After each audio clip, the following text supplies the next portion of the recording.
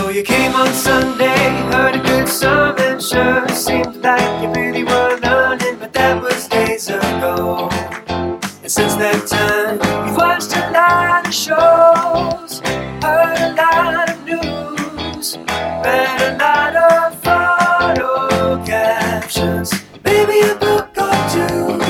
You got the information overload blues, made you forget the good news, need to remember the good news. So let's check up, pull up a chair for the midweek checkup now. Welcome to the Midweek Checkup. My name is Lindsey, Blair, and I'm joined by Gilles. This past Sunday, Pastor Jonah preached from Matthew 27, verses 45 through 61, showing us that because Jesus died for us, we no longer have to fear death. Not only did Jesus experience death, he experienced God the Father turning away from him.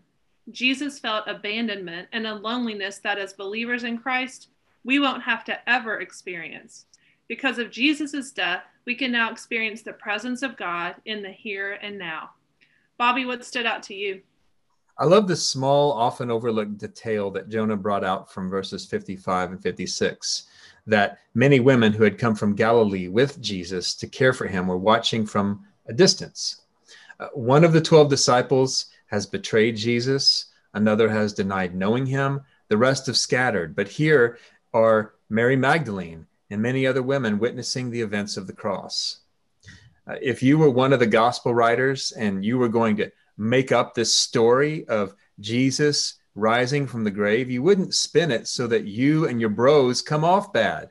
And you wouldn't even make yourself look worse by writing that many women were braver and more faithful. You wouldn't write those things unless they were true and you were driven by the integrity of the Spirit to faithfully report it the way that it happened. But for anyone who missed the sermon or needs help remembering, let's do a quick recap. We all ask the question, what do we do about this fear of death? But that's the wrong question. The Bible is not a how-to book or a manual for solving problems. It's the story of God, the revelation of who he is, what he's like, and what he's up to. So the Bible comes at death with a different question. What does God do about death? And the answer is shocking. He will willingly die himself. Jesus did not come to give us answers. He even came to ask our questions. He fully entered into our experience, including the experience of death. Jesus takes on all that we are and all that we deserve. Though innocent, he dies as a criminal in our place. And as soon as he dies, the curtain in the temple was torn in two, signifying that all of us can now enter into God's presence. Because of his sacrifice, we can live as children of God even after our death. So Jonah concluded by asking one simple question for us to wrestle with. What will you do now that death has no sway over you? Or if that question requires more faith than you can muster right now, think of it this way.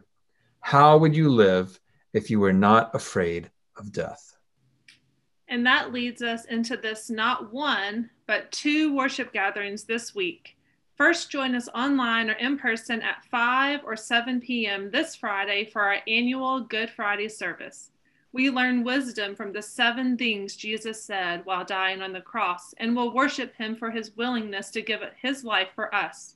Then, join us for either of 3 service times on Easter Sunday, 8:30 a.m., 10 o'clock, or 11:30 a.m. The empty tomb proves that Jesus is who he says he is, the God-man who had the authority to lay down his life for us and also to take it up again, so that we could live with him forever. Join us online or in person. We'll see you then.